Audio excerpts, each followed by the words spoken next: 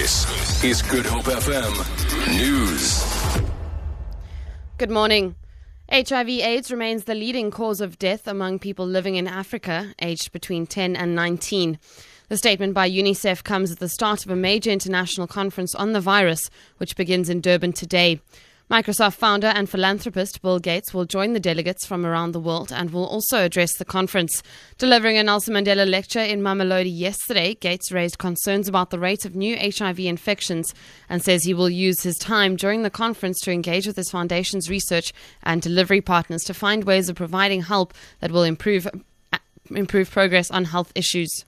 There's no doubt in areas like health, education, quality of governance, South Africa has opportunities to do better. Our foundation is here involved in the areas that we specialize in. So we're working a lot on the HIV epidemic.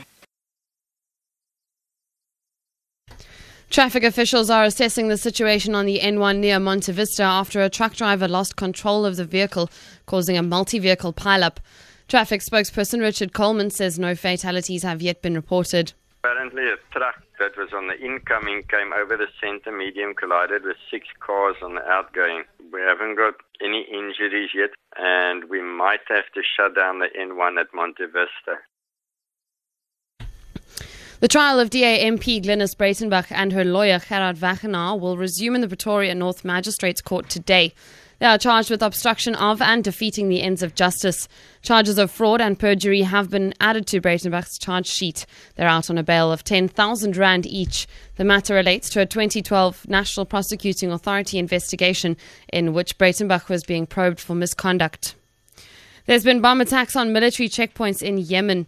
A car bomb exploded at a checkpoint in Yemen, Hadramaut province, near the Albanian seaport city of Makula, killing 2 soldiers and wounding 1.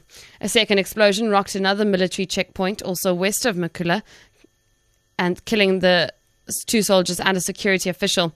The second blast came when a suicide bomber detonated a car bomb at a military checkpoint at the western entrance of the city.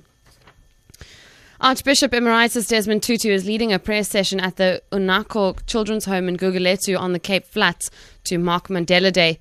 The Desmond and Leah Tutu Foundation will also hand over a vegetable garden to the home. The project forms part of a commitment by the foundation to treatment adherence for children living with HIV.